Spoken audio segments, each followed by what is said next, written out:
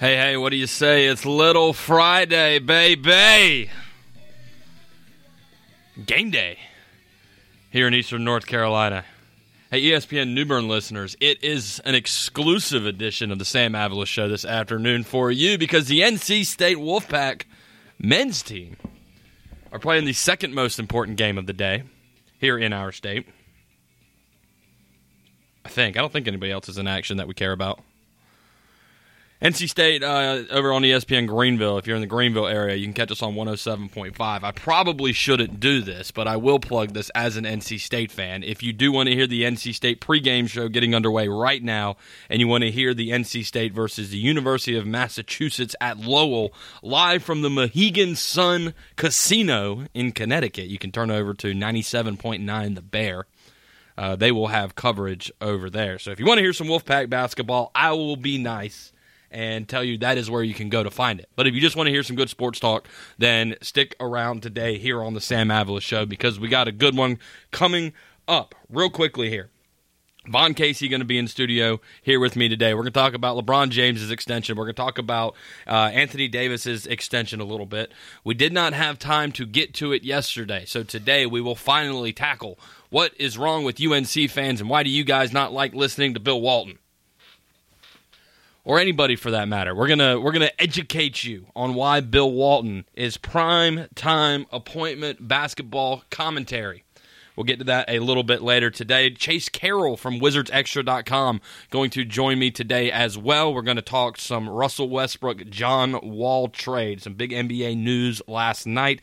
Caught a lot of Wizards fans off guard. We are your Washington Wizards affiliate here in Eastern North Carolina. So we're going to get into that a little bit today as well. But first and foremost, this is the Sam Avila Show.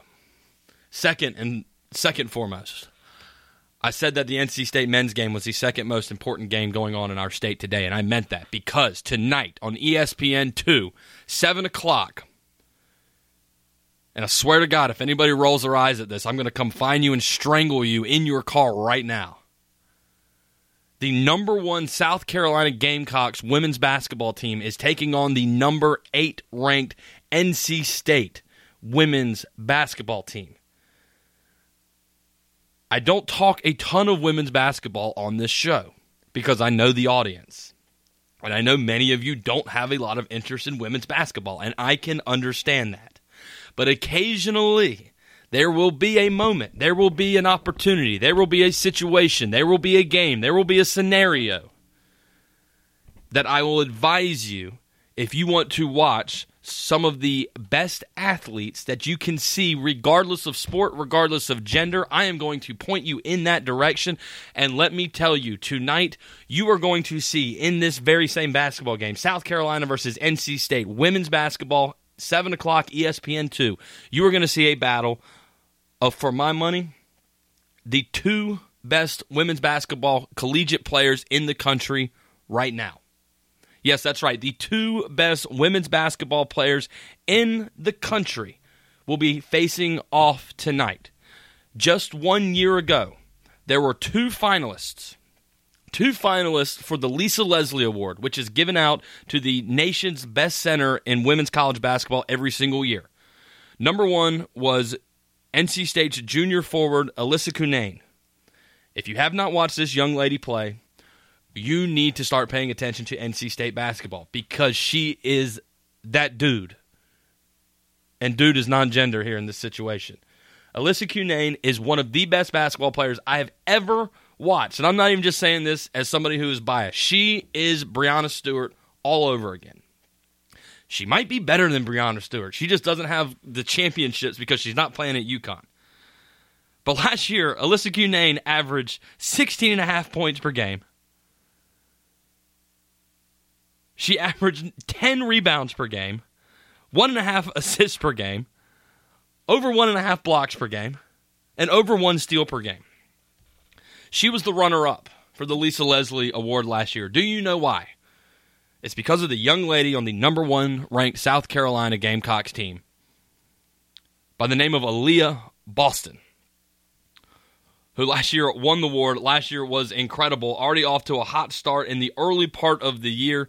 Hasn't really even had to play but like half the game so far.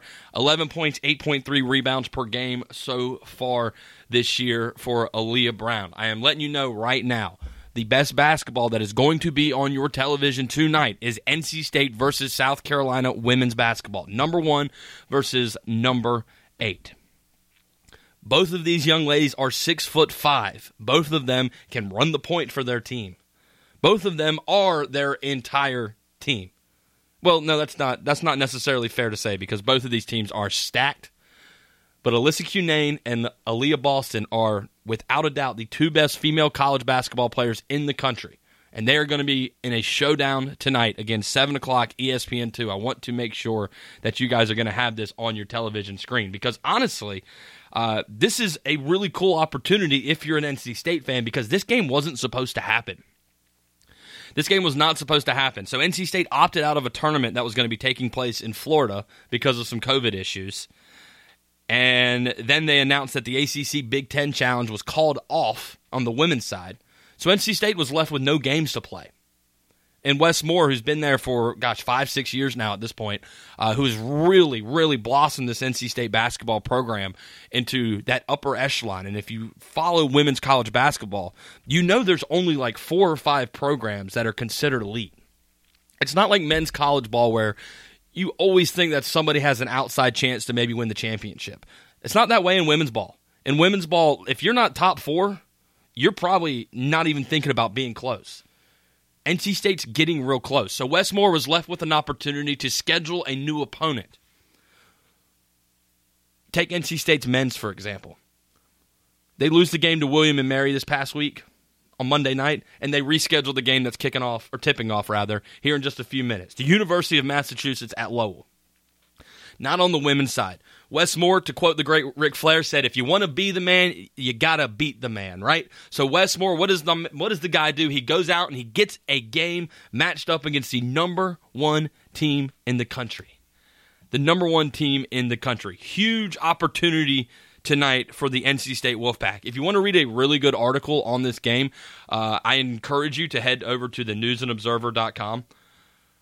Jonas Pope IV, who came on as the NC State beat writer about 6 months ago. We talked to him back when he did that, wrote up a great piece on this game tonight. But before we get this first break out of the way, I'm going to remind you before the day is over, the best game, you know what, not even of the night, through the weekend, the best basketball game in the college level that you are going to see is tonight, NC State, number 8 in the country, versus the South Carolina Gamecocks, number 1 in the country. 7 o'clock, ESPN2. It's going to be awesome. Tune in. I encourage you to do so, even if you're one of those people who rolls your eyes at women's basketball. I get it. That's fine. But sometimes it's worth checking out because sometimes there's just one of those special matchups and you get to see some special players. Tonight is one of those nights. So again, set the reminder on your phone. There's no NFL football tonight. You've got nothing else better to do. Carolina's not playing. Duke's off.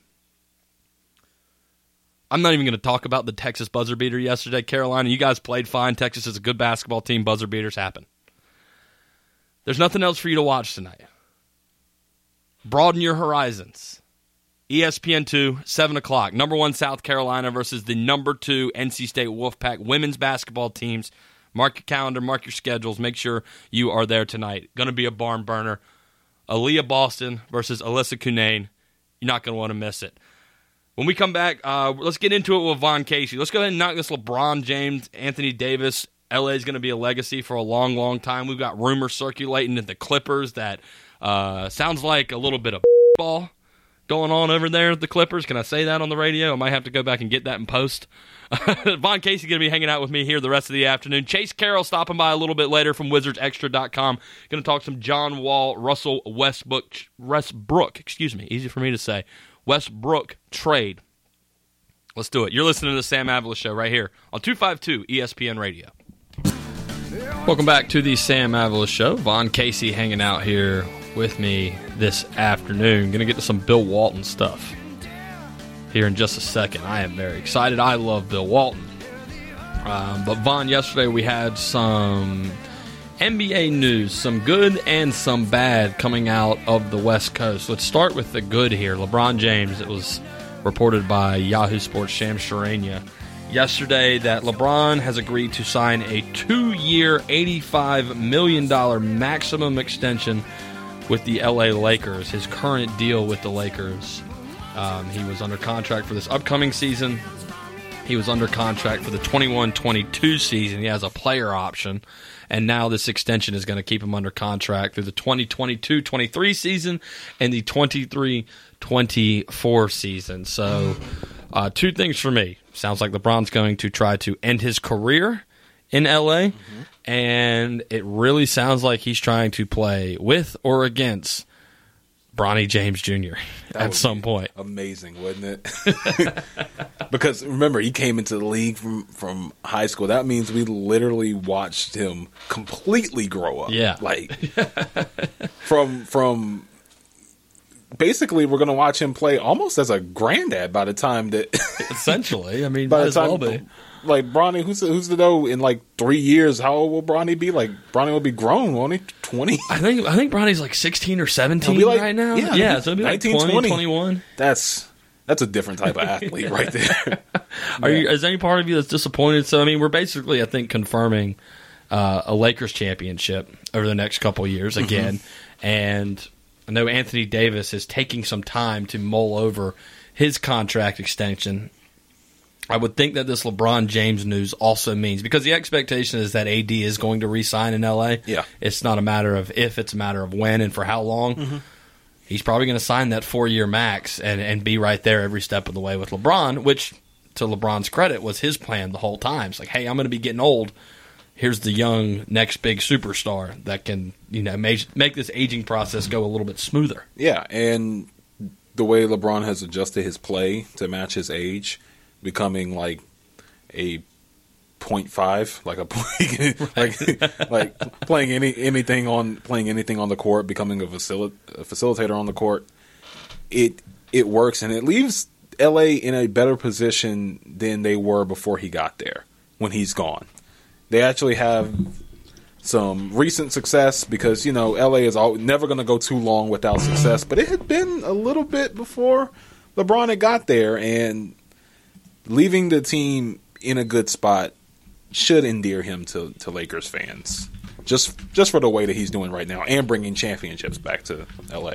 I like that you bring that up because sort of simultaneously there was supposed to be this immediate rise of both franchises in Los Angeles. LeBron was coming to the Lakers. He was going to bring the Lakers back to prominence. Kind of did that already with the bubble. Now he's going to be sticking around for a little bit while longer. The Clippers brought in Kawhi Leonard. They brought in Paul George. This was supposed to be the next thing. What in the world was the report that you read out of Clippers camp yesterday? Please explain to me how this is falling apart right in front of our eyes. Yeah, so, okay. This is from The Athletic. Okay. And so apparently things were not going well for the Clippers. Anybody who watched any of the games from the playoff series this year could tell that. Right. So this is what The Athletic reports. Kawhi and PG had power over their practice schedule, which does not always endear you to your fellow teammates. Kawhi lived in San Diego, which often made him late, and teammates believed that they could choose when they played. So it seems like, in typical Clippers fashion, they did what you need to do to win. They just did it wrong. They did it badly. This is kind of a continued report because we heard when the bubble stuff ended and the Clippers season came to an end that a lot of the Clippers ancillary pieces were upset with the superstar treatment that Kawhi and George were given, and now more details have come to light. And so now here we are, I guess technically less than a month from the start of the season. We're like 19 days away from the start of the NBA season. We're getting more and more reports that it's like, if you're Paul George and you're Kawhi Leonard, you can do whatever the hell you want, and everybody else has to do what Steve Ballmer and whoever, I don't even know, who's the new coach in LA now that they've gotten rid of Doc? Good Lord. Look, things it sounds like it's Kawhi and Paul George. It does. Their head. Oh, it's Ty Lue. That's right. It is. Good Lord, yeah. Wow. So I think Ty Lue, honestly, now that we know that Ty Lue's a coach, I think that honestly might be a pretty good choice here. Ty Lue was there with LeBron, right, when LeBron was in Cleveland, and that's not the only reason. What I'm thinking is that if you have a team that is having a problem dealing with its superstars, or knowing how to treat its superstars, it's been a while since LA has had superstars. But wouldn't you? I get what you're saying there. Like, Ty Lue is used to this, and I don't know if he. If you're saying that Tyronn Lue could very easily be the guy who comes in and it's like, hey, I'm used to dealing with the big superstar. I'm going to come in and I'm gonna flex my muscle a little bit. I'm going to get everything under control. What is it about Tyronn Lue that you think makes him able to do that Doc Rivers wasn't able to do? Because if I was a player like Kawhi or Paul George or one of the countless other pieces that were on that team, and I had a problem with how the team was run last year, I wouldn't think that Tyronn Lue would offer more of an authoritarian kind of coaching job at Doc Rivers. If anything, I would think players would have more respect for how Doc Rivers decided to handle his superstars than Tyronn Lue, who some people will say is a really good coach. For my money, I've always said Ty Lue is just LeBron's puppet. And this seems like now they have a puppet in place that could maybe be even more malleable somehow to what Kawhi and Paul George, how they want to live their basketball life. So here's the difference, I think, between Doc Rivers and Tyronn Lue. Doc Rivers was with very good franchises. Doc Rivers is a very good basketball coach, but he was with franchises that actually were used to winning. That was not the Cleveland Cavaliers, and that's not the LA Clippers. That's a good point. So Tyronn Lue was in a dysfunctional place that had the greatest basketball player of his generation there, and he was like, I know my role, and I'm going to do that role. Right. And I can get everybody to go along with that role. Even if it looks like I'm a puppet on the outside, I don't call plays, I don't do this, whatever, we're going to win championships. LA seems to need that. They need somebody who can play their role, who can do something. Doc was good at getting superstars to play with each other, but the problem is people don't want to play with the superstars. Yeah. And truth be told, I mean, as much as I love Doc Rivers, and now he's the coach for my Philadelphia 76ers, and I hope there's some success there, Doc Rivers hasn't won a whole hell of a lot of championships as a coach. Yeah. So he's got good teams. He only won one championship in Boston. So. I think that's his only head coaching championship.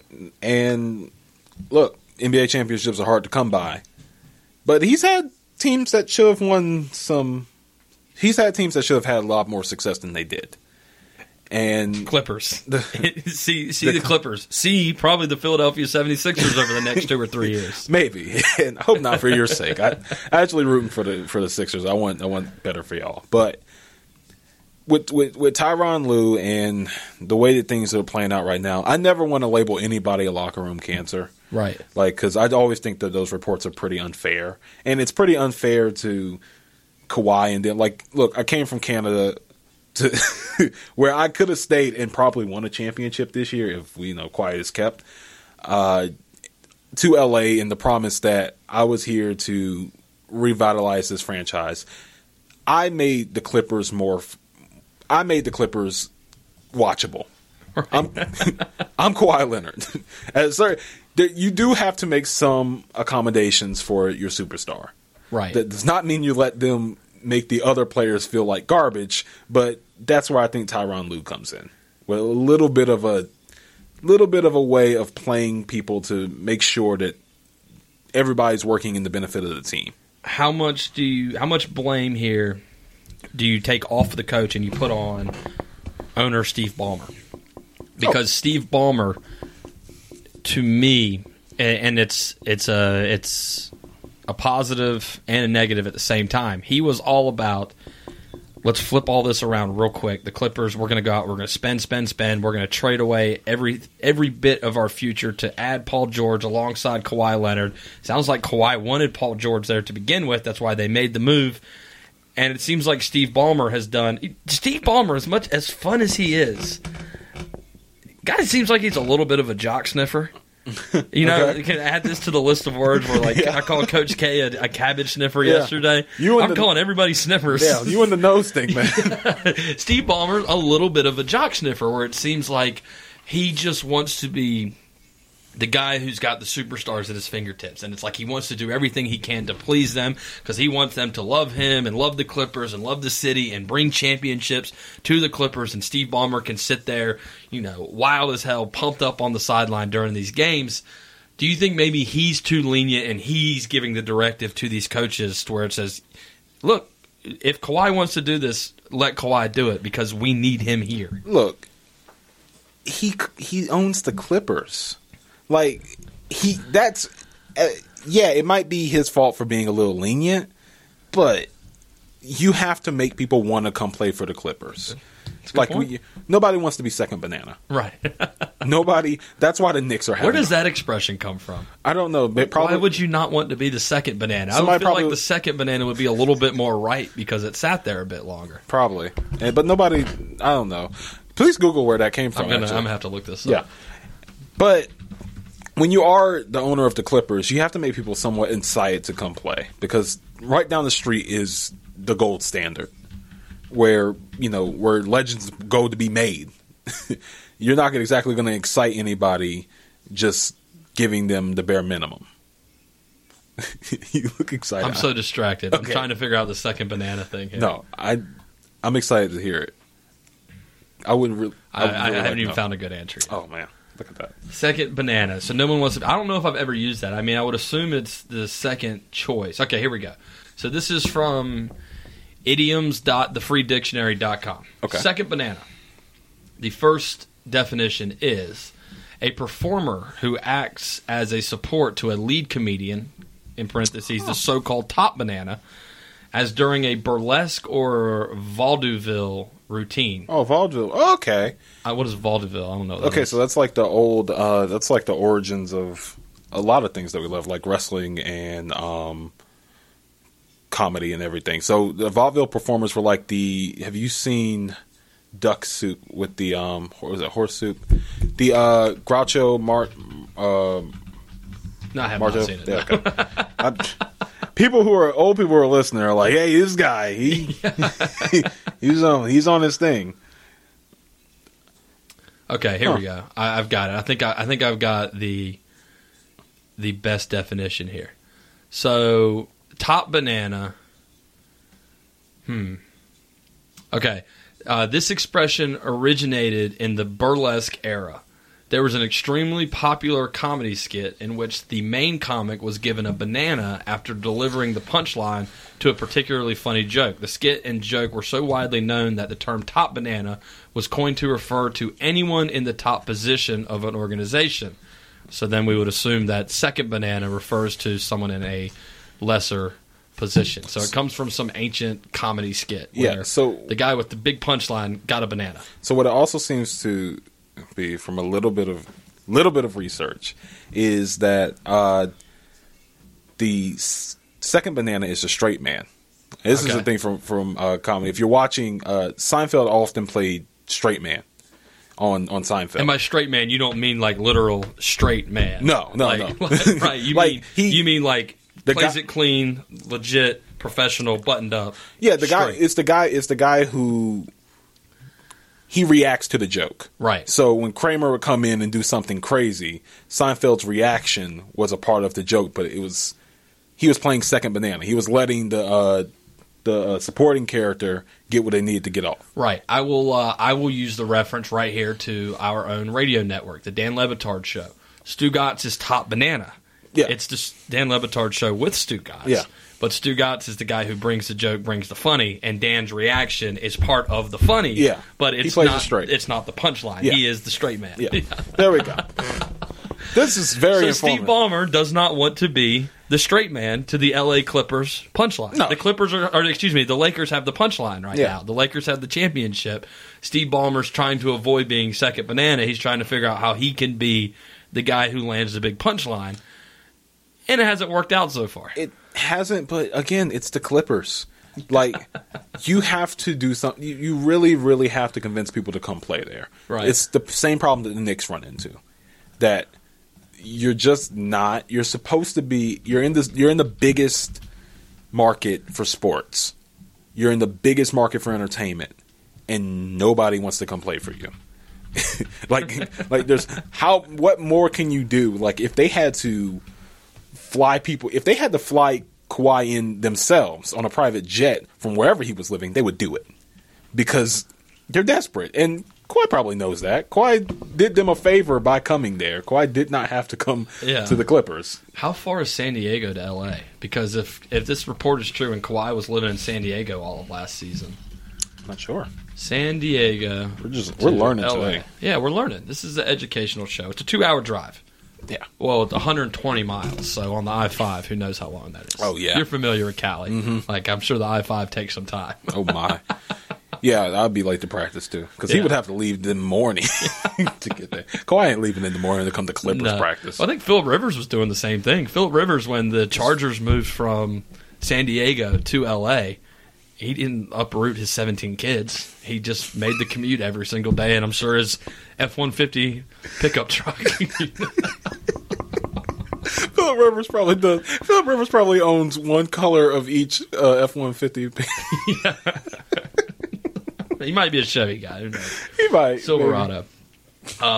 Let's see. So the Clippers and the Lakers, speaking of first banana and second banana, they actually play opening day against each other. December 22nd, NBA tip-off night. They will take on one another. Yes, ring ceremony in front of the Clippers. Ring ceremony and all, right in front of them, opening night.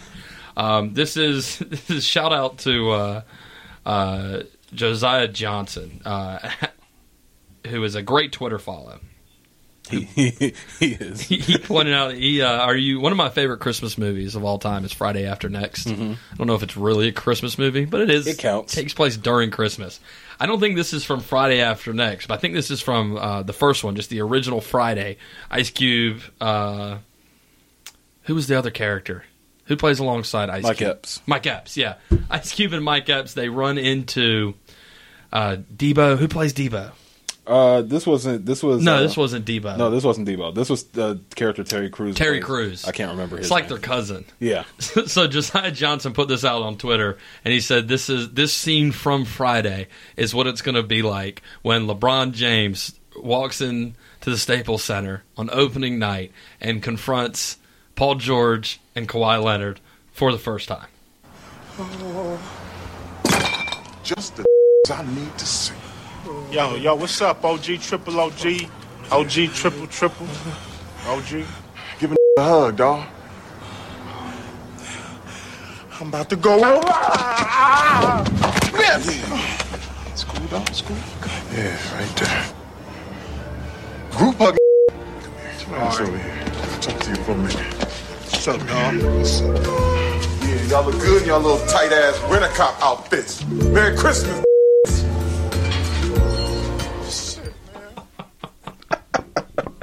It's got to feel good for LeBron to, they think they're building something in that city, and then LeBron just comes in and he just blocks it. He's like, I see what you're trying to do. Fat chance. Like, re-ups on the extension. He's there for, I think we could just go ahead and say, the rest of LeBron's career going to wind up in L.A. Look, man, I remember all the talk of LeBron wouldn't come to the West because he couldn't win in the West. And then he did it and took the city from what looked like the next big thing. Yeah.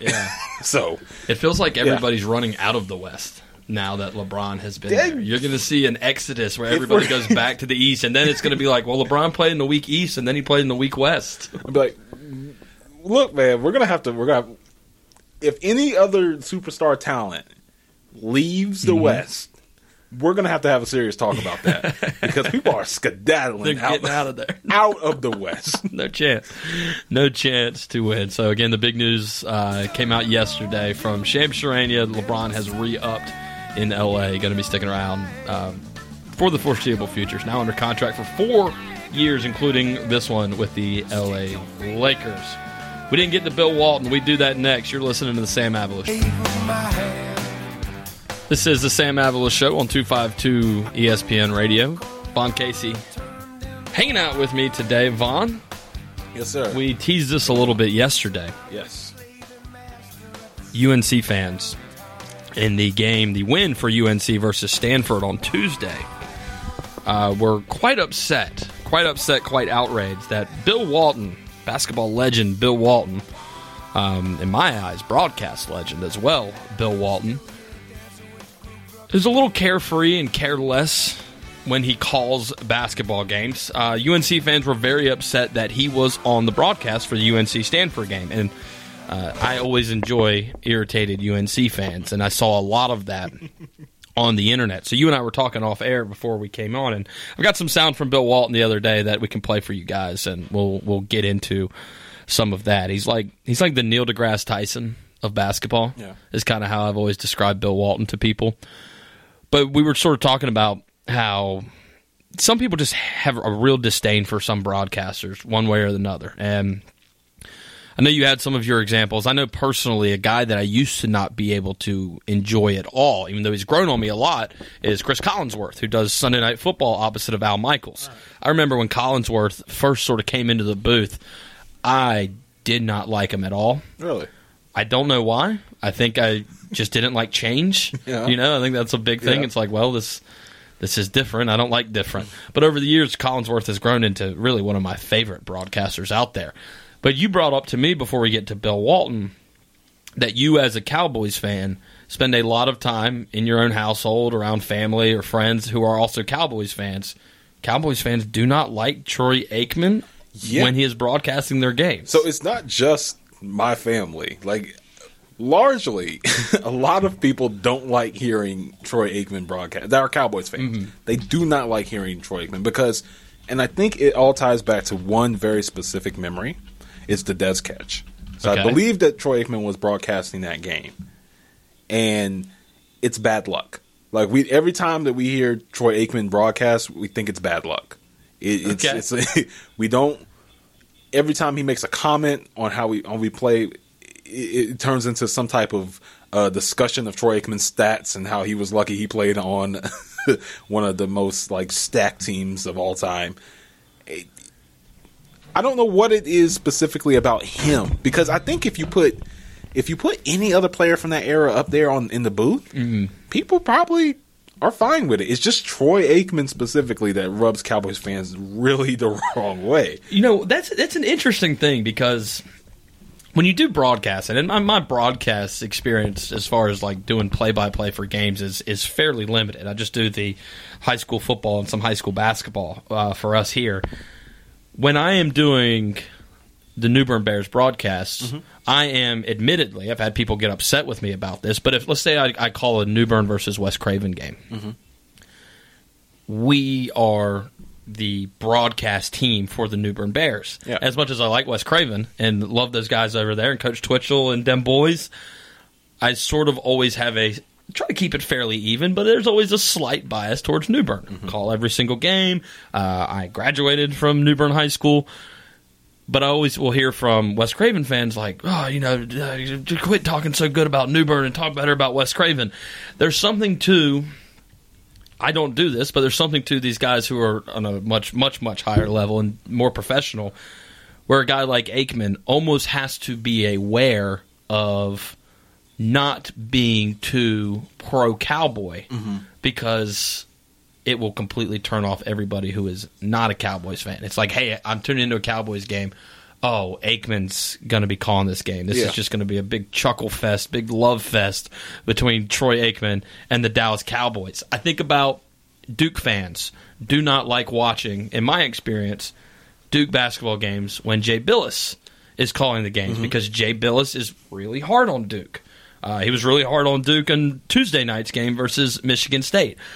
Do you think it's just because broadcasters try so hard to not show the favoritism that when there is a direct connection, they almost have to be a little extra with how they cover up their homerism? It could be. I think that's a part of it. But the same type of animus, at least in my experience, doesn't exist with Tony Romo. Like, when Tony Romo broadcasts if Tony Romo broadcasts a Cowboys game, I don't hear any complaints about it, because Tony Romo is very enjoyable as a broadcaster. Yeah. He's really, really, really good. What's the difference there? Is it because Aikman doesn't have the same boyish charm that Tony Romo has? It could be. It could be because Aikman, I think personally Aikman has a problem with the Cowboys franchise, just in the way that things went while he was there.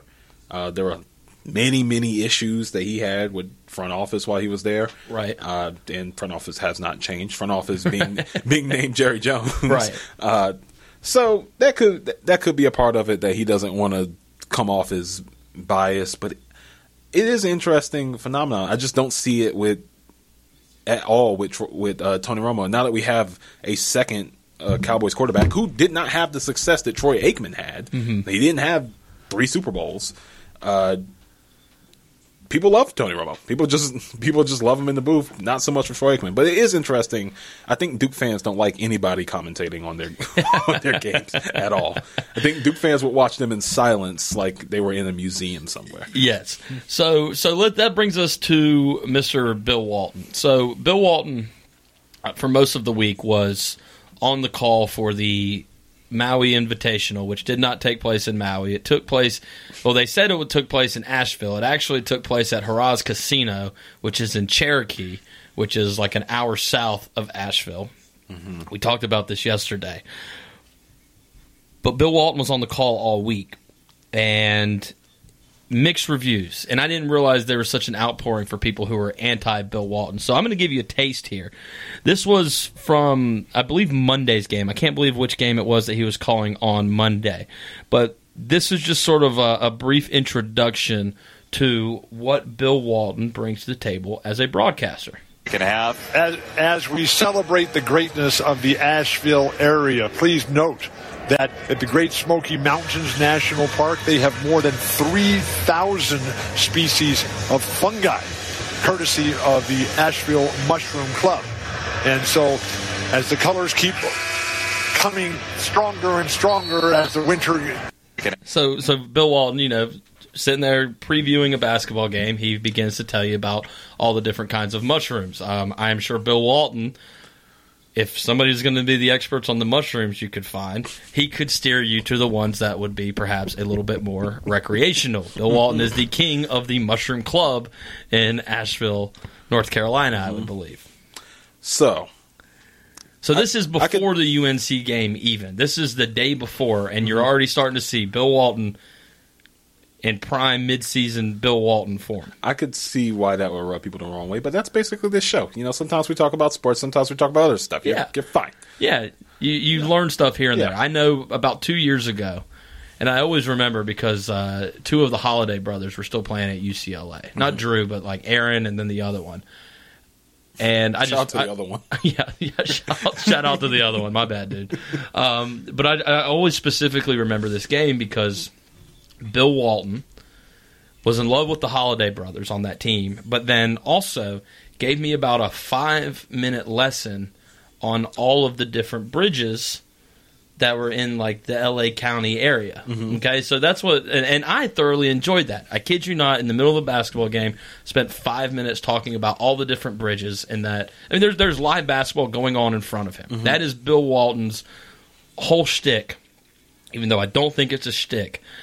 That's just him. He just talks about whatever in the world he wants and whatever comes to mind. And you could say he's smart, you could say he's crazy, you could say he's an idiot. At the end of the day, the dude seems to know a lot about everything, or at least has opinions and stuff that he wants to get off his chest about everything.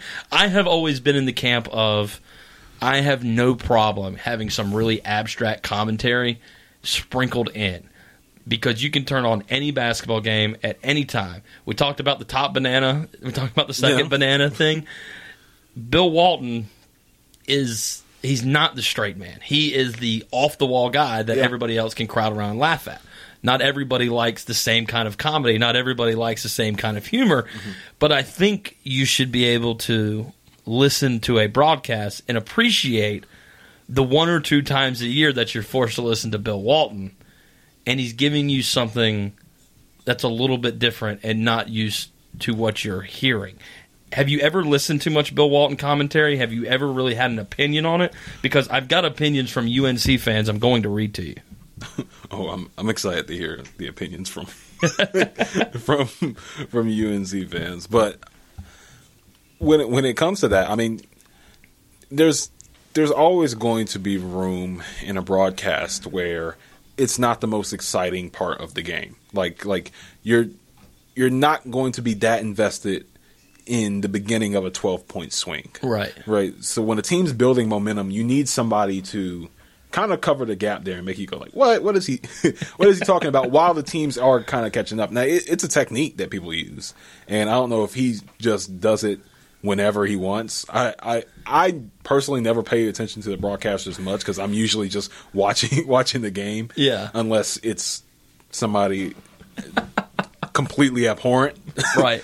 But yeah, I think a couple of facts about mushrooms isn't going to hurt your precious basketball. I'm sorry that these kids playing in the middle of the pandemic on a Native American reservation is but it's the mushroom facts that are getting to you. The mushroom facts. Yeah. That's what people are upset about. So here, I'll play a snippet for you here. This was Bill Walton on Tuesday night, and this was probably one of the many reasons why UNC fans started to get a little upset. What's the name of the mountains just south of Lancaster? Remind me, please. The San Gabriel Mountains. You go up and over the top and you come down into Pasadena. And you ride your bike through the Angeles Crest Forest, and oh my gosh, it's spectacular. You start at Mountain High, where I always like to be, high in the mountains. And then you come down, swooping over the rolling desert. So he's talking about a bike ride that he likes to do in California. Yeah. Granted, I will remind you that this is the score currently in the game while he's saying all this is 31-25 in favor of Stanford. There's 2 minutes and 15 seconds left in the quarter, or excuse me, in the half. Not the most exciting time in the game. Not the most exciting time. Bill Walton is telling you about a bike ride he used to do. These are some tweets. I have compiled some tweets from UNC fans. Get Bill Walton out of the booth, please. It is terrible. Bill Walton cannot focus on the game. Every so often he will notice a play. And who cares about his dog's birthday, his favorite music, his favorite comedians, his favorite everything? I turned it off to watch another basketball game.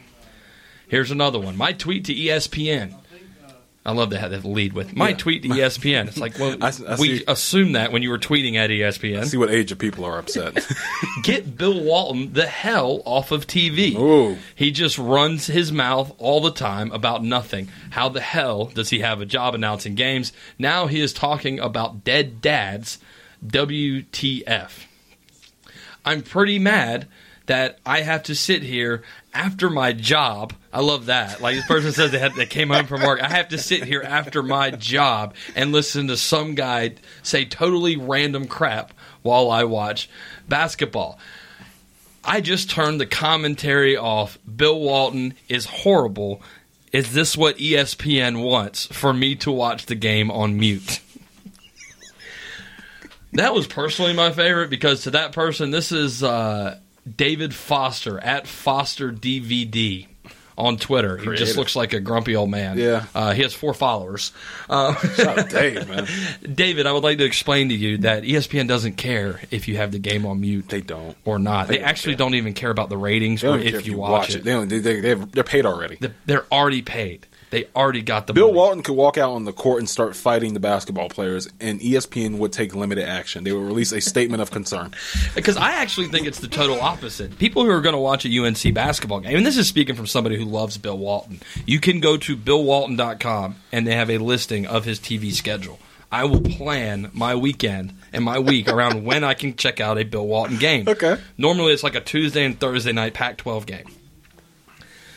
But we were subjected to Bill Walton this week, and UNC fans, I guess, had always avoided him. But the thing is, for me, is wouldn't you think it as a positive if you were hiring a broadcaster and it was like, this guy's kind of wacky, and he's going to bring in a different audience? Yeah. Because you're not going to lose UNC fans. As much as UNC fan can say that, like, I'm not watching, or I'm going to watch this game on mute. Well, that's on you, bro. I would think that if you can get more people, I tune in and will watch Arizona State versus UCLA at 9 o'clock on a Tuesday night because I know Bill Walton is going to be on the game. They're bringing in a different audience. For all the people who don't like listening to Bill Walton, there are more people who will be intrigued to hear what he has to say. Yeah, it's honestly, again, they're playing in the middle of a pandemic on a Native American reservation, lying and putting the Maui Invitational up, and you're like, who is this guy teaching me things? That's the biggest concern Right. out of all of the things that you're watching right yes, there. we are shuttling NC State's basketball team as we speak up to the Mohegan Sun in Connecticut to play on a different Native American reservation and a different casino, so we can get the basketball in. I'm willing to watch this sport build off the exploitation on land made from exploitation, but don't you make me learn. Right. Don't you better dare. not start talking about your bike ride, Bill Walton. How dare you? Let's take a listen. More Bill Walton. It goes from the pine forest into the cacti and the Joshua trees of the Mojave Desert, and then you climb back up through the arroyos and through the canyons and the rocks, and you finally get to the top, Angeles Crest, and then it's a soaring run down into Pasadena, and you're home at last. Free at last. Free to fly. Here we go. I don't know how you can't like that If guy. I knew people didn't like it, you would wait to hear the stories I would say. Shout out to the guys who always pair him with either Dave Pasch or Jason Benetti. If you don't know who Jason Benetti is, he's one of my favorite broadcasters, but I'm just gonna completely make fun of him here.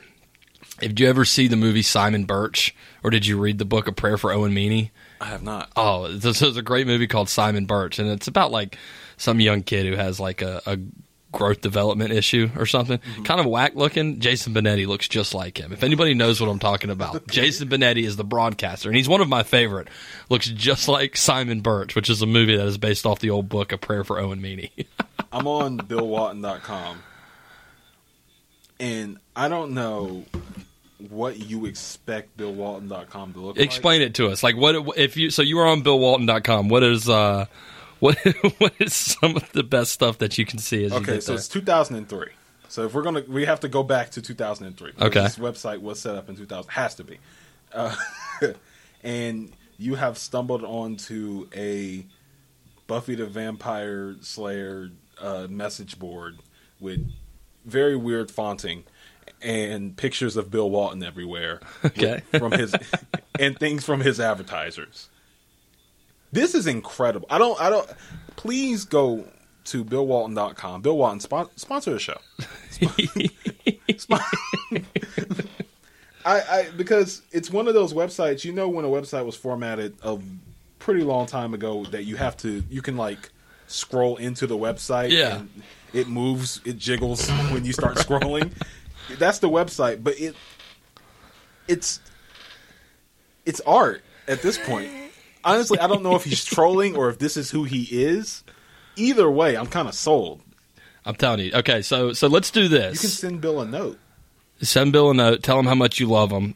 For all you Carolina fans out there, in honor of you, we are going to go to break here. Here is a little compilation of some of the best of Bill Walton in the broadcast booth. This is why we love him, the Sam Avila Show. This is a very pro Bill Walton show. So in honor of all of you who were mad that Bill Walton was announcing on your basketball game, I'm going to shove more Bill Walton down your throat. Here you go.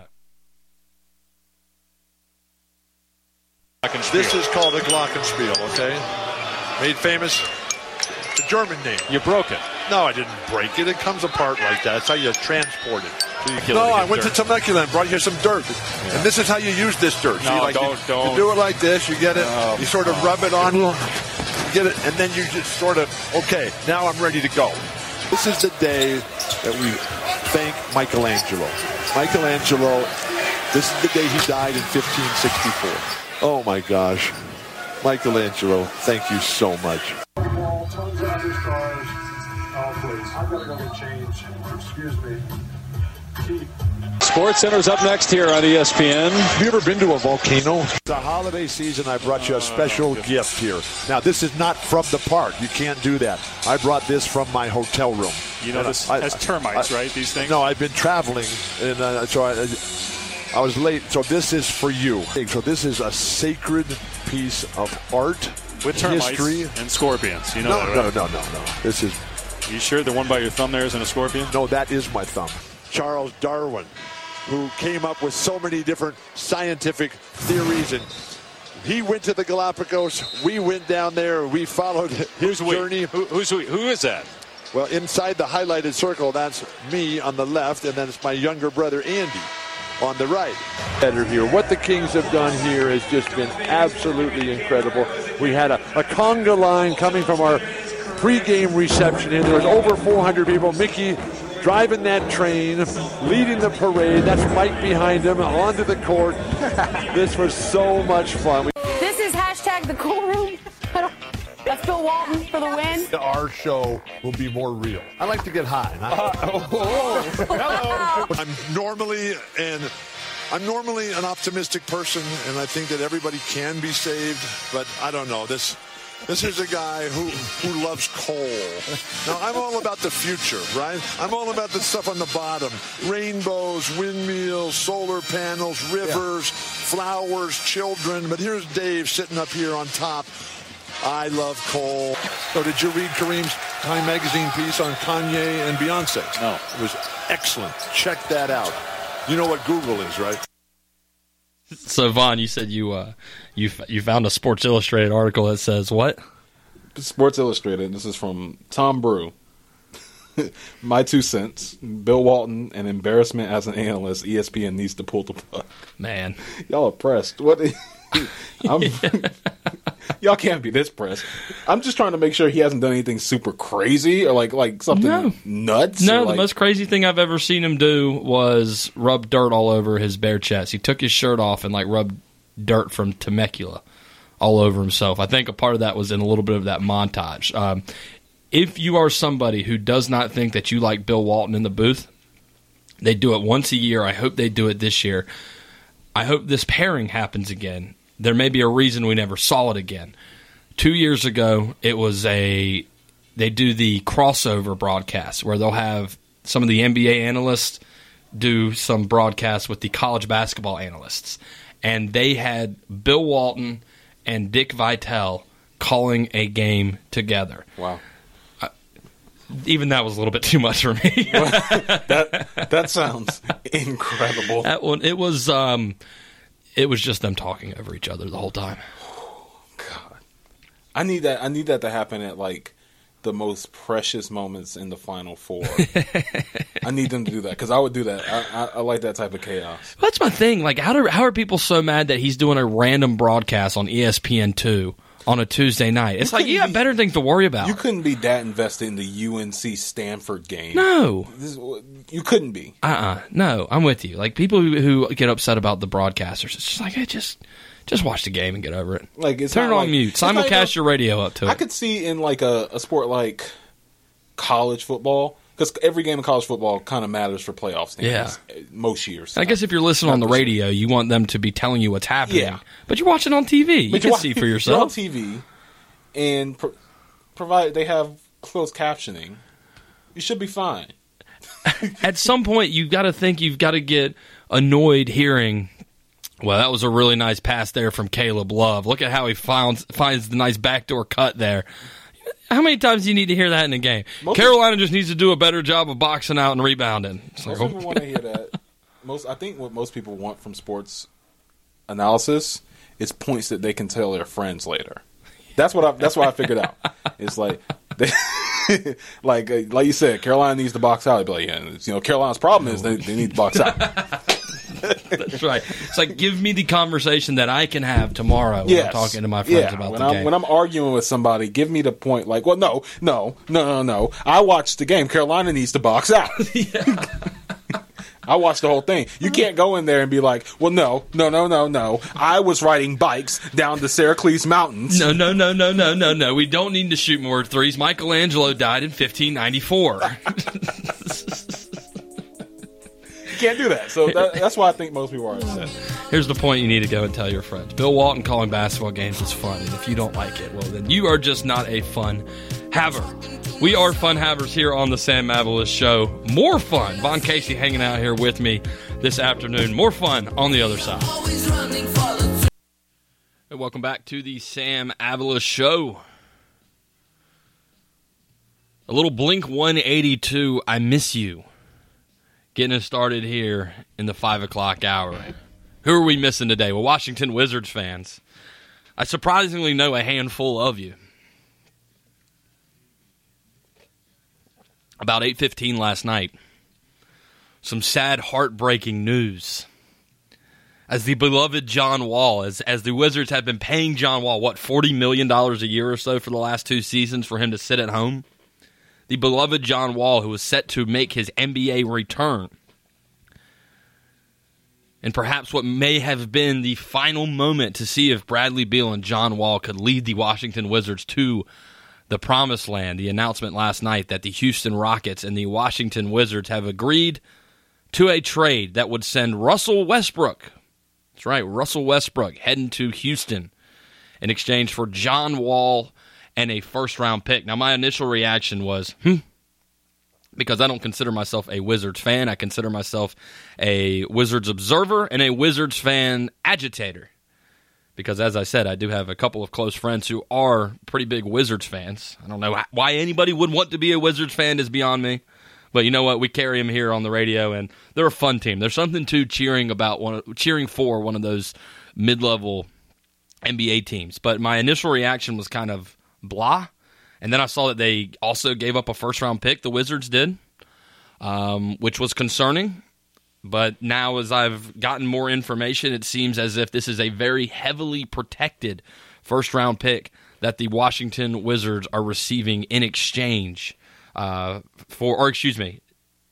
they're giving up in exchange for Russell Westbrook. So a chance that they actually still end up hanging on to that first-round pick. If you don't know what the protected stuff means, it kind of is based on, when they do these lotteries and the draft pick seedings, if it would have to exist in a certain range. I'm not sure exactly what that range is, what the protections are, but it's basically sometimes these trades are like, okay, the only way the Rockets get that pick is if the Washington Wizards have selection 8 through 13 or something like that. So Russell Westbrook on his way to the Washington Wizards. Let's do this. Let's get somebody on the line who has a little bit more knowledge and has a little bit more insight here on the line. Happy to be joined now. We had him on a couple of weeks ago, pre-draft for the Washington Wizards. Chase Carroll joining the show here. You can check out his stuff. You can find his podcast wherever you find podcasts, Wizards Walkthrough with Chase Carroll. You can also head over to wizardsextra.com where he does some writing for the Washington Wizards. Chase Carroll joining us here on the Sam Avalos Show.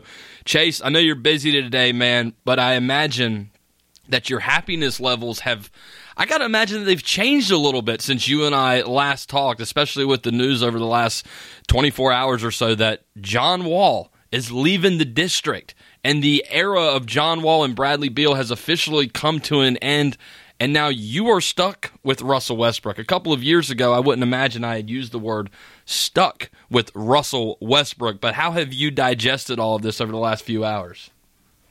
So I would say the instant reaction that me as a Wizards fan, and I know just about the entire fan base, was not happy with this trade at first. I know John Wall has been here a decade in D.C., hasn't really played in the last 2 years, but he's been the heart of Washington, D.C. for the last decade, which other than Udonis Haslem and Steph Curry, John Wall was with the Wizards longer than any one player has been with a franchise in the present NBA. So that he had a big impact on the Washington Wizards' hearts of the fan base, and he really did a lot for the community and continues to do a lot for the DC community. So when you look at it from that aspect, trading away a guy like John Wall is just it's hard to grasp. I was actually in middle school or early high school, growing up watching John Wall. This guy was my favorite player. And I feel like I was the biggest Washington Wizards fan there was in high school, and this guy was my favorite player. So, this from that level, it hurts. But when you look at it from a basketball perspective, coming off of 2 years of injuries, and even then a couple years ago, he didn't look like he had that same burst because he had bone spurs in his feet. He's been injured for the last few years. So from the basketball perspective, you don't really know what you're going to get moving forward with John Wall. He looks great in his off-season workout videos, but as I said a couple weeks ago, that's off-season workout Instagram videos. Everyone looks good in the off-season. Can he bring it onto a court a basketball environment in the NBA that is unlike playing in pickup games in the off season. Can he continue to do that? I don't know. I really did want to see it. I wanted to see him play with a 30-point per game scoring Bradley Beal, because this is a Bradley Beal unlike the Wizards have ever had with John Wall. So we really did want to see what that was like. And obviously we're not going to be able to see that. You put in Russell Westbrook. Does he fit as well in there as John Wall did? Right now, I would say I don't see it as being a fit over John Wall. I feel like John Wall fit with Bradley Beal better, but at the same time, we did kind of see where the Wizards could get with a John Wall and Bradley Beal. I think we saw that in 2017. They were a game away from a conference finals, but they didn't make it. So I feel like we probably saw the peak of John Wall and Bradley Beal. I guess you could say it was worth a shakeup, but only time will tell if this really will work.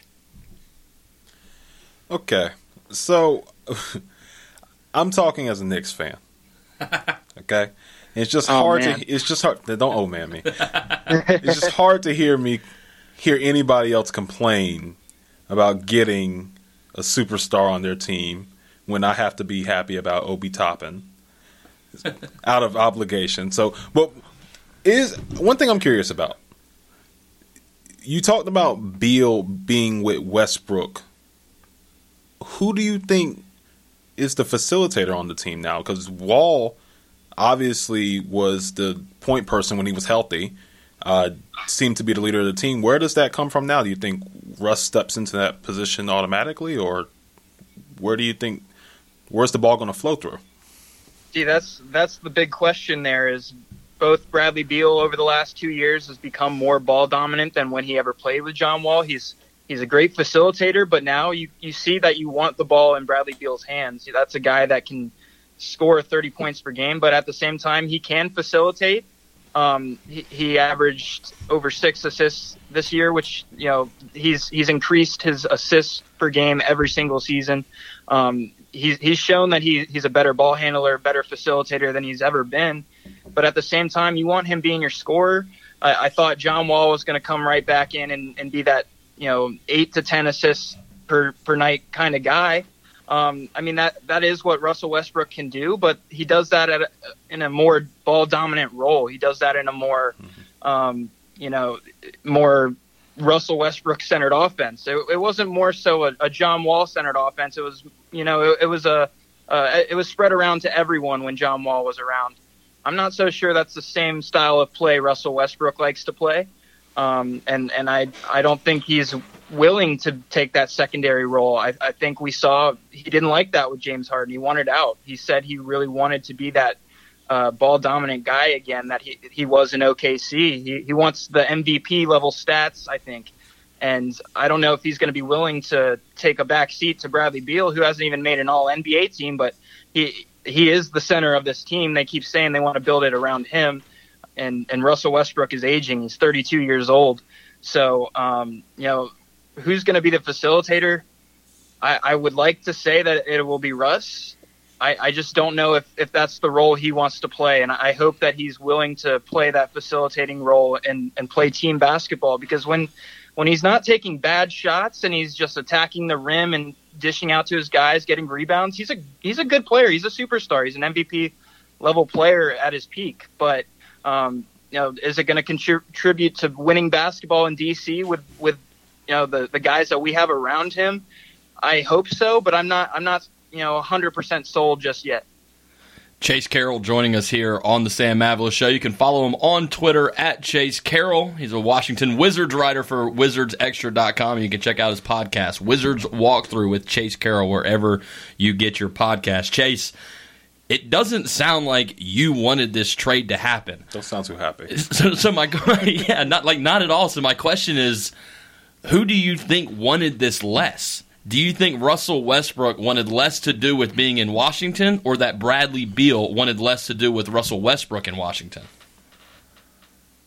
So I think Bradley Beal will like Russell Westbrook in Washington. I feel like they don't go through with that deal without talking to Bradley Beal.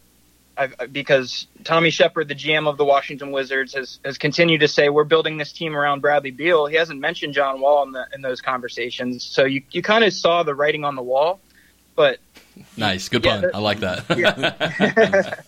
I mean, I'll pretend that was intended, but this is being built around Bradley Beal, so you'd have to think that they consulted him on this deal. That they said, "Hey, we're going to deal John Wall."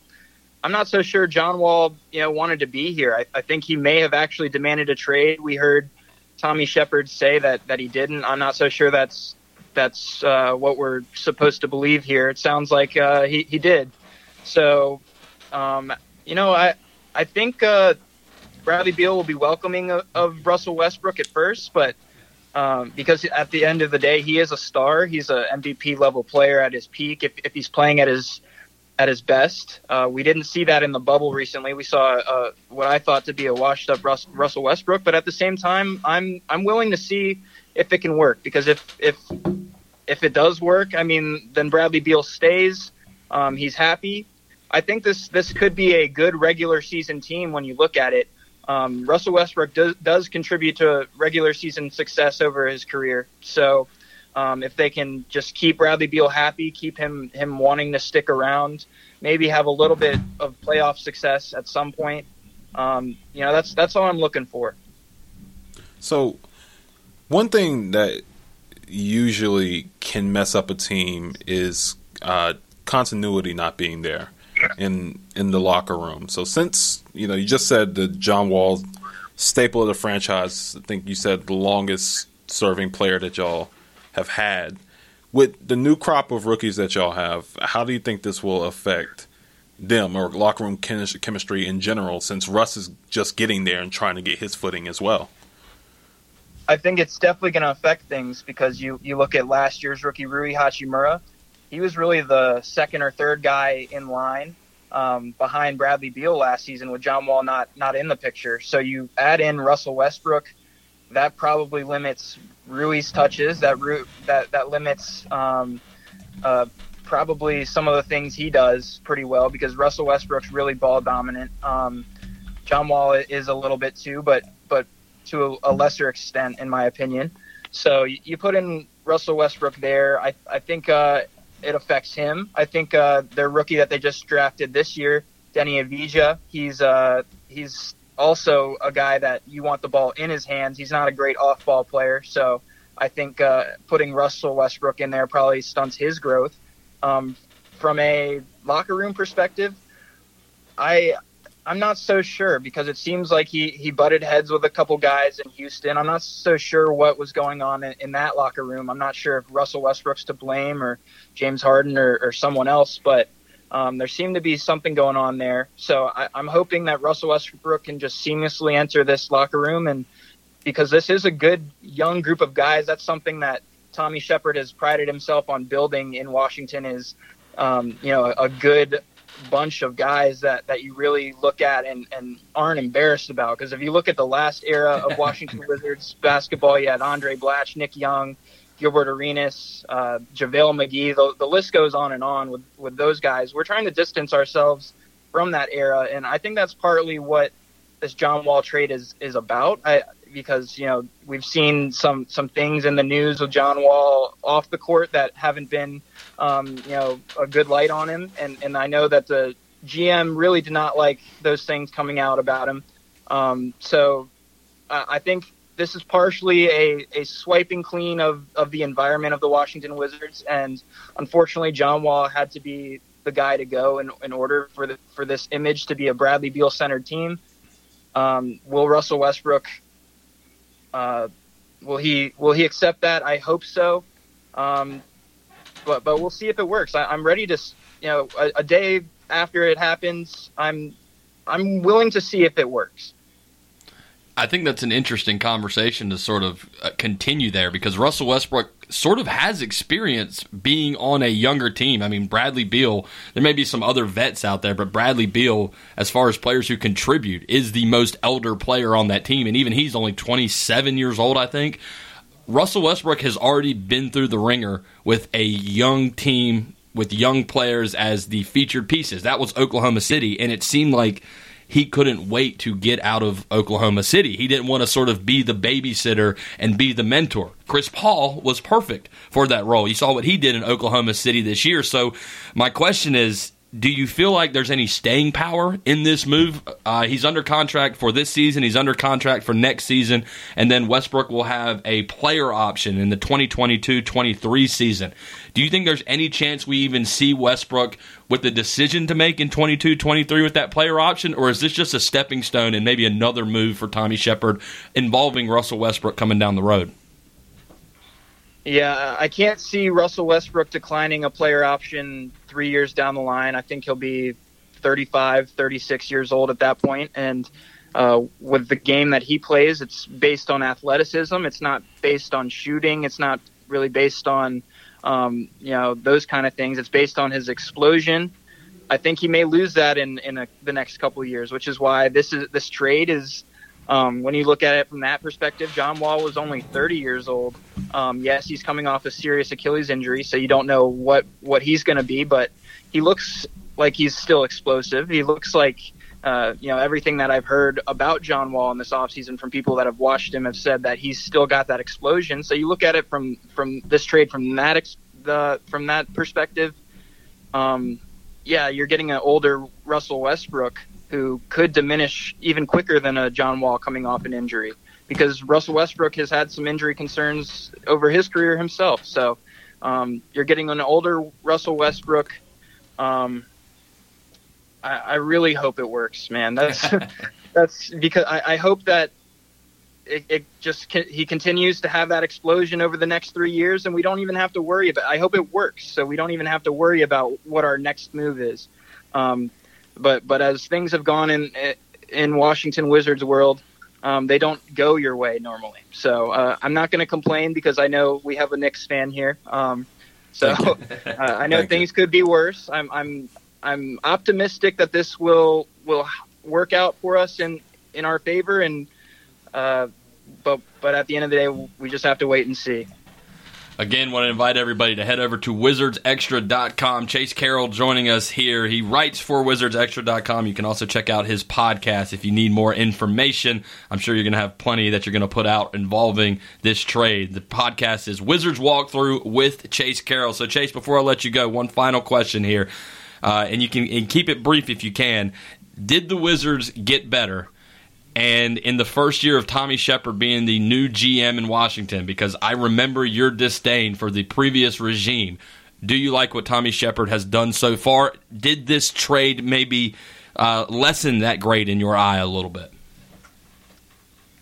I would say short term, the Wizards got better in the sense that if John Wall was causing issues in the locker room, if he was going to be a problem in Washington, then you do get better by adding Russell Westbrook. But in the long term, in the next 2-3 years, are we better from it? I think probably not. I think we may be hurting in the long run here. So to your Tommy Shepard question, he's done some good things to start his Wizards regime, but at the end of the day, I don't think he's made the moves that the Wizards fan base is necessarily happy with. I think they are upset with this Wall trade for sure. I am a little bit to an extent, but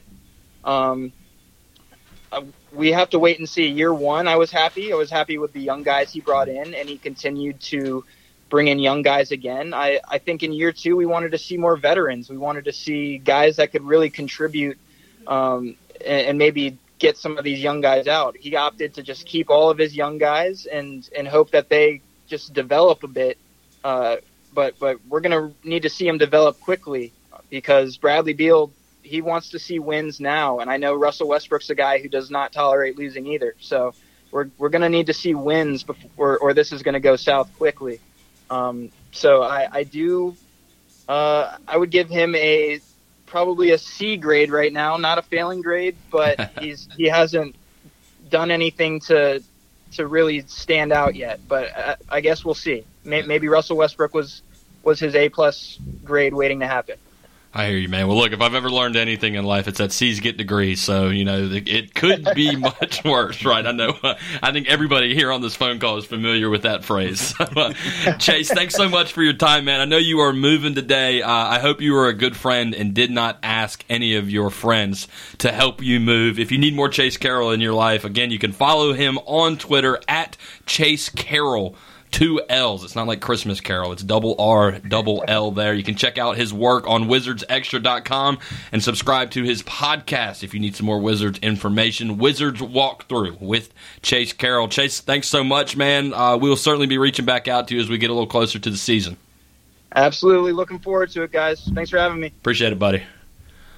All right, so let's bring it back in studio here. Appreciate Chase stopping by. Vaughn, when you saw this last night, immediately I tweeted out, damn, and a first-round pick. And the first-round pick. It sounds like there's a lot of protections on that first-round pick, so there is a chance that they can end up retaining that thing. But I don't know. To me, it just sort of seemed like a useless trade. I feel like this is going to end up causing more problems for the Wizards than it's going to fix. So when I first saw it, I was just about to send it to you because I had just seen it, and then you tweeted it out. I was like, okay, good. He's seen he's seen it. Because I remember when I left yesterday, I was like, you never know what kind of madness will happen in the sports world. Walking out the door, I was like, this is the plan for tomorrow, blah, blah, blah. And Bond turns to me and it's like, it's sports, so I'm sure something crazy will happen. And here we are. Here it is.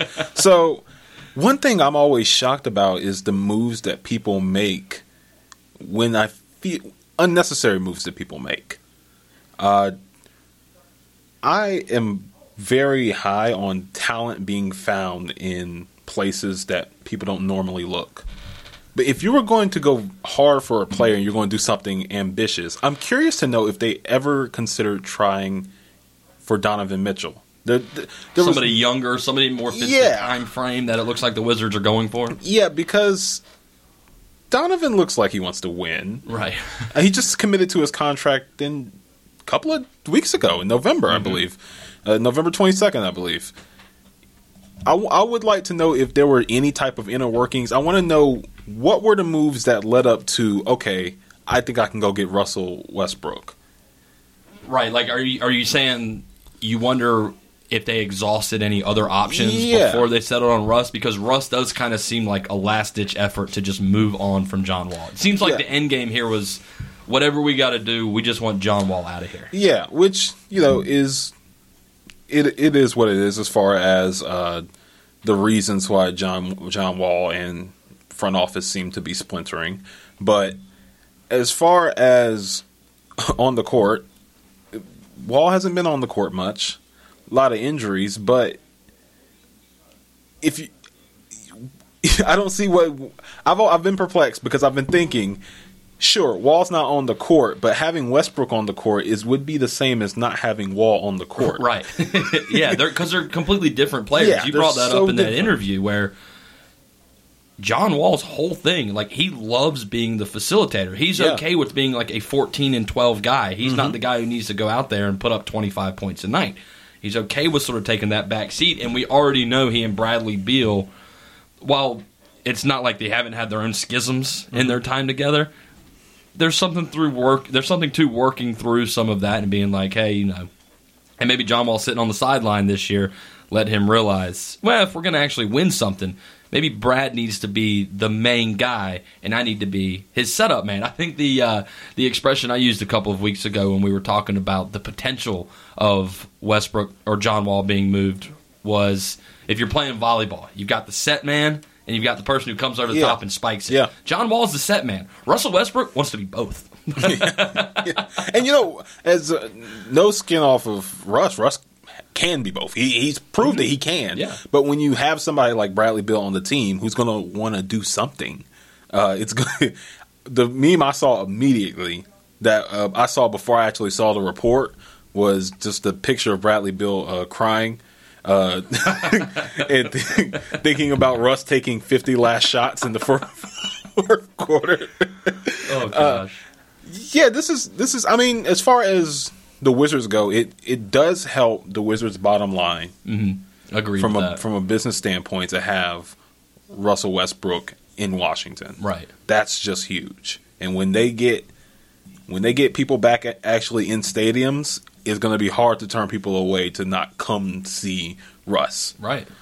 So I understand it from that standpoint, but eventually you're going to have to put a winner out on the court, right? Like, yeah, eventually. Right? I agree, and I think that's why I was sort of confused with the first round pick. I'm trying to see if I can't find exactly what the specifics on the protections were here.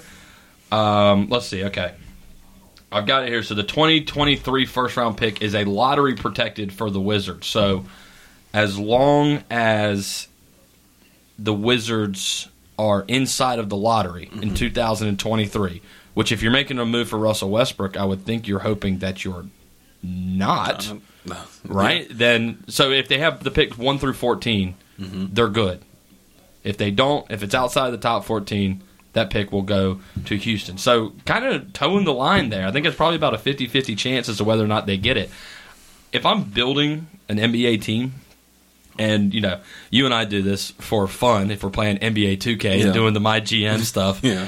I'm always looking to build teams that are within the same time frame of one another, right? Like you want stars that are all within a couple of years apart. They can kind of age and come up together, and then eventually you may be forced to make the difficult decision of, okay, hey, we might have 4 or 5 good players. Who do we got to let go? This adds to me a piece that it's almost like a rebuild because you're starting over. You're getting some fresh blood in there. That's exciting. But Westbrook, Chase mentioned it, his game doesn't age very well. Yeah. He's already seemed to have dropped off a little bit. You've got these young pieces in Washington. You just lost the potential for like a 15th, 16th, 17th first-round pick. I don't know if I would have done this. I think I would have just bit the bullet with John Wall, given it one more shot, one last ride, and then maybe see if you can do something about it. Because you didn't get any return for John Wall. No, and just it's not that Russ is one of my favorite players. Russ is great. I love Russ too. I really do. In this situation, I understood the Rockets situation. I did. I completely understood that because Harden had his best year as a point guard. Right. His best statistical year, his best year on court as a point guard, and you put Russ in at the 2 and you let them work it out. It's a traffic jam. I completely understood that. Right. Here, sure, you're going to need to feed Bradley Beal, but if Russ isn't getting his shots off, what's the point of having Russ on the court?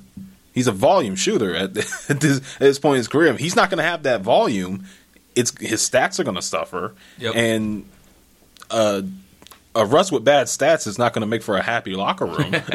Exactly right. So, I'm pretty perplexed by this. I hope it works out because I want to see Russ succeed. I want to see Bradley Beal succeed. I don't want to see any more of his career get derailed or held back by the Wizards. But I just want to think, who could they have moved for that they didn't get that they were like, Russ is available? Right. I'm thinking like people who may not have been up, but they were seeing if they could make a move for him, like McCullough in the Trailblazers. McCullough, he would have made perfect sense. Yeah. Perfect sense to me. There's millions of other players that would have made a lot more sense than this move in particular. So I'm sure as more details come out, we'll see a little bit more of their thinking, and hopefully it works out on court. Yeah. I think Chase mentioned how Tommy Shepard, the Wizards GM, came out a few weeks ago and said, we're going to build this team around Bradley Beal.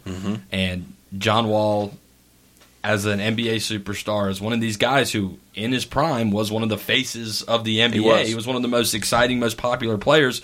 Probably felt slighted. NBA players have huge egos. Yes. And so I'm wondering, with you, was this more to do with it's just not working out, or was there more of a basketball reason? Was it more emotional and personal, or was it more directly related to what was on the court? Unless they could very possibly be, these people get paid to do this, could be basketball geniuses, and they see something in a game plan that I have not seen yet. But it seems like a very emotional At this point in time, it seems like there was some hurt feelings and somebody had to go. And John Wall hasn't played in the last 2 years much, so coming off an Achilles, coming off an ACL, he's the one who's gonna go. Right. So it just seems like things soured kind of quickly there between front office and John Wall. And also, the legacy that John Wall built with Washington, again, built outside of Shepard's time with Washington. So when he gets there, he's like, you're the Washington Wizards. Right. Like, I don't care about about what y'all have done before I was here. You haven't done anything before I was here. I'm not coming into some type of winning culture. Yeah. So I could see there being some friction there. And it's sort of the same thing, like, if a college hires a new athletic director, oftentimes a college football coach, if he's not a legend, gets fired. He's gone. John Wall's been great. He was never great enough. Did they ever get past the Eastern Conference semis with him? I know they had that matchup with, I believe, the Celtics about 4 years ago. They were a 4 or a 5 seed that year. That's about it may have even been a 3 seed, but that's about the best that Washington. That was the peak. Yeah. And everything's been coming down since then, and I think they're probably going to be pretty much the same team this year. A little bit more excitement. But from an excitement factor, you mentioned the bottom line for the Wizards. It was rumored that Russell Westbrook was going to be moved to Charlotte about 3 weeks ago, and we talked about that. That would have been a much bigger splash because Charlotte is way down here. Yeah. The Wizards are expecting, or at least hoping, to be a 6 seed, maybe a 5 seed. They're a playoff team, right? Exactly, and they still are that with Russell Westbrook. It just the whole thing just kind of seems weird to me. I know last night Steve Gilga, who joins us here on the show from time to time, big Wizards fan, obsessive Homer Wizards fan. Gotcha. I texted him when the news came through last night, and I said, I can't wait to hear you spin this one. Because I think he was on here 2 weeks ago preaching some nonsense about how the Wizards were going to be a 3 seed this year. Okay. And he responded, nothing to spin. That's it. I guess it'll be interesting, but this is over. And so he just seemed completely defeated. He went on to say, he said, this bleep hurts. Russ better ball out. One of the better descriptions of this trade I thought I saw last night was actually from a Reddit user. NBA Reddit, great source for everything. The Reddit user responded to a thread on this with a sad face, and he said, I don't like it. We ain't winning bleep with Russ or Wall, but I'd rather watch Wall and Beal play than watch Russ throwing up brick after brick. Oh well, I have zero faith in Scott Brooks and think him still being coach is a waste of time, and I have zero faith in Russ. Feels bad, man. That just seems like the general consensus from Wizards Nation. It's like, you just ripped the heart out of this team. John Wall has been the heart of this team for a decade. Yep. And in the blink of an eye, it's gone. Maybe in hindsight, we'll all sound like fools when Russ is sitting at his 6th championship party with the with the Wizards. But no, I'm going to go ahead and this hat I'm wearing on my head. If that happens, I will eat this hat. But for right now, for my money right now, it's one of the more. There's going to be some backstory that's going to come out about this when some people retire. And there's going to be some hurt feelings over some memoirs that people are going to write about this. Because something else happened here. I'm giving it... What should we set the over-under at on this? On like how many games before we hear the report Bradley Beal has demanded a trade? Because you know what? In a real weird, twisted way, that could almost be best-case scenario for the Washington Wizards. Because, they've got Rui Hachimura, who seems like he should be the figure piece going forward, the centerpiece, I would think, outside of Bradley Beal. They just drafted this foreign guy from Israel or whatever his name is, Didi Adivina or whatever. I'm butchering that. My God. Yeah, go ahead. But it's like if Bradley Beal were to demand a trade, and the most obvious easy team to throw out is Miami because they have so many young pieces themselves. Let's say you could do Bradley Beal. They wouldn't get rid of him, but for Tyler Hero and a future first-round pick. Or Kendrick Nunn and a future first-round pick. Add that to this young core. Then Russell Westbrook wants out. You send him to a team in the East who's maybe close. Send him back out west to a team that feels like they're a explosive point guard away. I don't know who that would be, but because I don't know where Russell Westbrook really fits anywhere anymore. But maybe you can get some return back for Russell Westbrook. If I was Washington, I would be less concerned about what is this team going to do this year and more about, okay, well, now what's next move-wise? Because what does the window look like for Russell Westbrook and Bradley Beal? Does it look any different? Does it look like a smaller window than John Wall and Bradley Beal together. This is it's just such a lateral. You're right. It's just such a lateral. Like, I don't think this propels them to a championship, and that speaks on nobody's talent on the team. Because I think talent wise, Westbrook and Beal on a 2K when we're playing 2K. Crush it. This could be great. This ain't 2K. But this is not 2K. This is you're going to have to actually get on the court and perform, and there's so many variables that you've added in by adding Russ into the equation. You're going to have to I don't know. I don't know how long this lasts. I think in some mad scientist way, like you were saying, if they have to get rid of Beal sometime soon, it could work out, but it's going to hurt to watch whatever team Beal goes to win a championship. It's going to really hurt because wherever Beal demands to go, it's going to be a team that's going to get him a ring. There's a lot of teams that are thirsty for Bradley Beal. Bradley Beal is perfect. You mentioned C.J. McCollum earlier. I think he's a better C.J. McCollum. And the dude almost averaged 30 points per game last year. He doesn't need the ball in his hand. He can just hang out on the wing. He's a plus defender. Somebody's going to make an aggressive offer for Washington. The only way that they don't let him go is if this team starts off, winning 60-65% of their games. They're hot. I mean, they're hot. That's not going anywhere. If they're hot, there aren't many teams that are going to be able to compete. They're like the East is just so much better now, though. It is. For years and years, we were just clowning the East, but you got Milwaukee, Miami, Brooklyn's coming. Philly's kind of a joke, but Philly's not bad. Atlanta's gotten so much better through free agency this year. It's if it works, it looks like a very small if right now. Boston's still up there. Again, I would put if this team can work, I could put it up against a Boston. I could put it up against realistically. Now that's again in a scenario where you don't have all of the other things that you have to worry about with all of the variables that you've added into by adding Russ to this team, but if they get off on the right foot, things start going right, this team has the right to compete. It doesn't look ridiculous that they would compete. It's just I don't see that happening. Right. That's the only thing. I don't see that happening because the East is so much better. You lose a couple in the East because the caliber of teams that you're playing, it just messes up what a little bit of chemistry that these two players have. Right. And now Beal is like scrolling through Instagram, denying messages from LeBron to come play to come play in LA.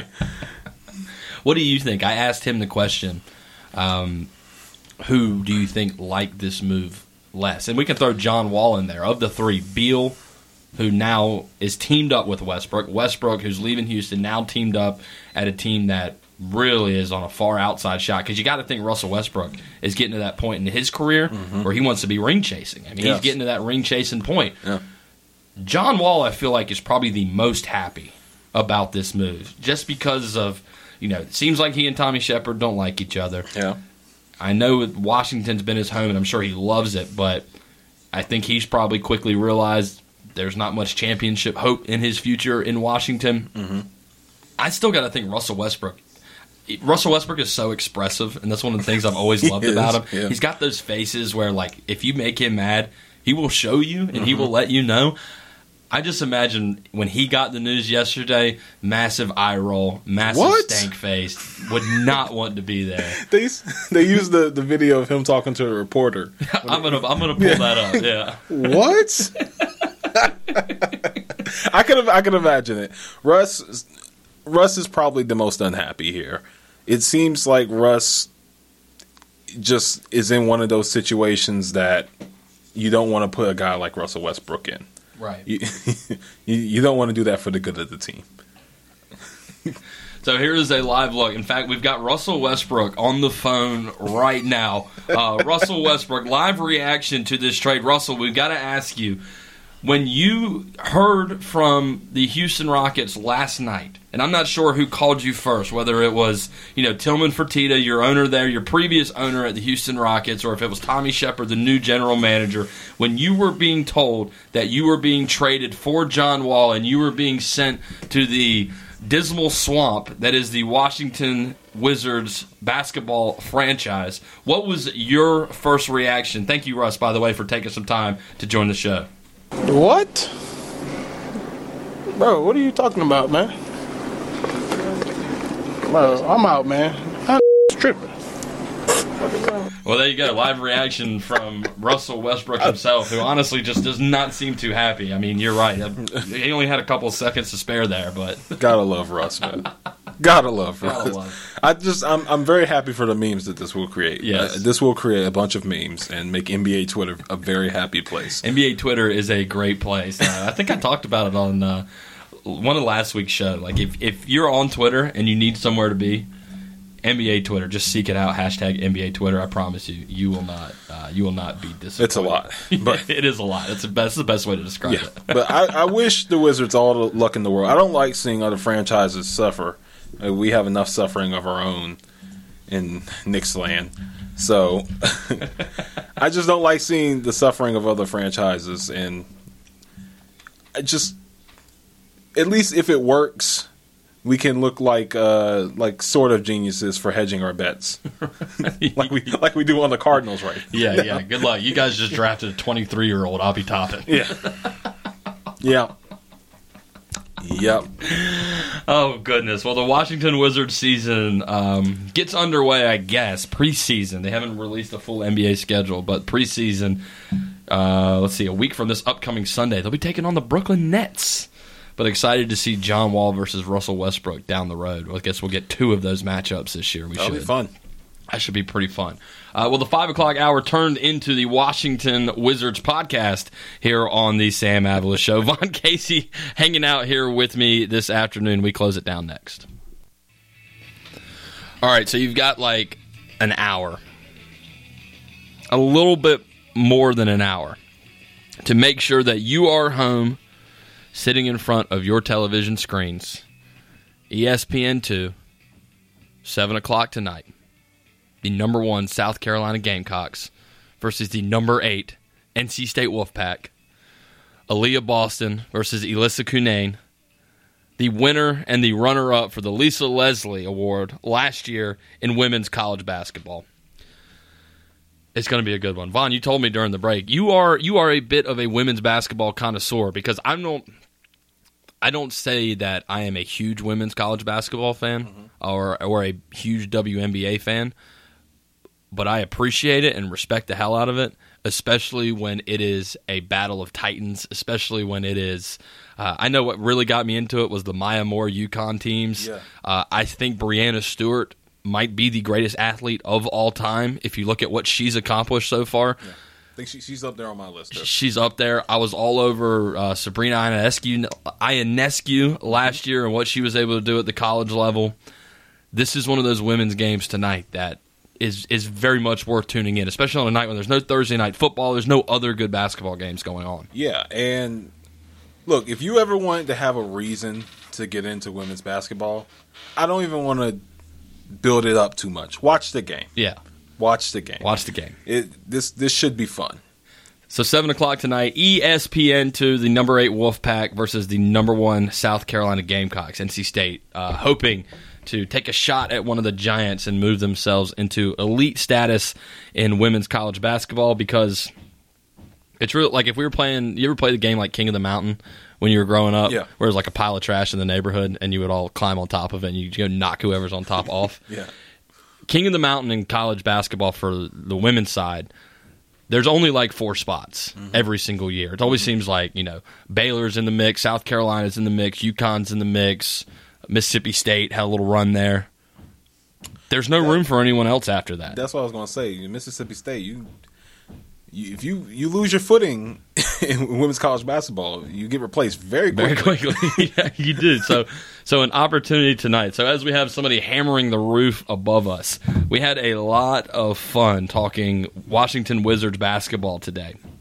And more specifically, Russell Westbrook. And a big thank you to Chase Carroll from WizardsExtra.com for stopping by and breaking down this John Wall for Russell Westbrook trade with us a little bit earlier. But you brought to my attention, as we played the Russell Westbrook clip of him speaking to reporters in the locker room, Actually, Russell Westbrook called into the show if you missed it. Yeah. But you brought to my attention an older clip from Russell Westbrook. So what's the setup here? What is what we need to know here? What is some insight or some background on what Russell Westbrook is like that may fill people in on what we are about to play for them? Okay, so this situation in particular, I don't think it was ever exact what the man said to Russ. It was something having to deal with.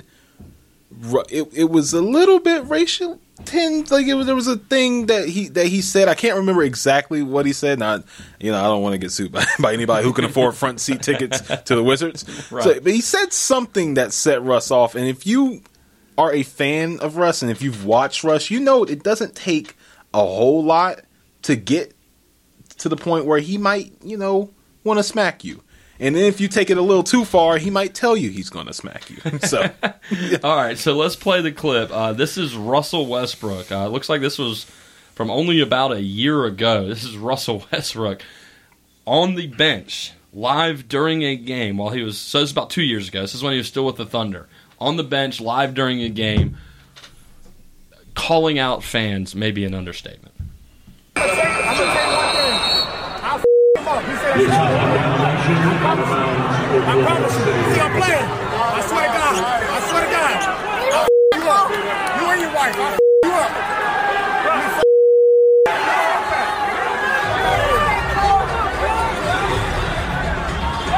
I promise you. Everything I love.